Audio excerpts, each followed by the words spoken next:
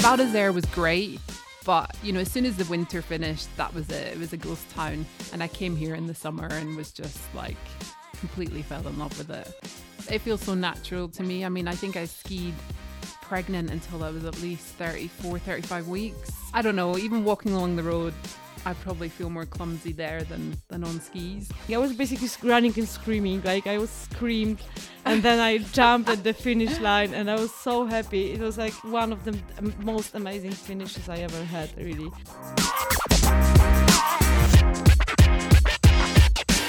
Hey everyone, you're listening to Sam in Sham, the podcast, with me, Sam Ryder.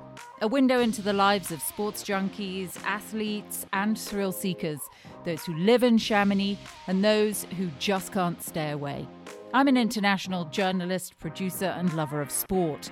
And with adventure right here on the doorstep, Chamonix really is magical. At least I think so. But what do they think?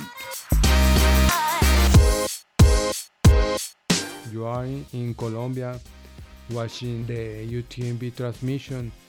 You dream.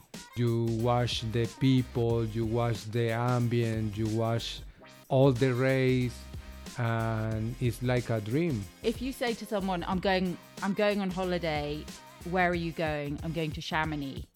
You could be in Les Douches. You're not going to say. Yeah, you could be anywhere outside. I guess you could say I'd be in the. I'm going to the Chamonix Valley. Do you really? No, I'd just say I live in Chamonix. Yeah. But I don't know.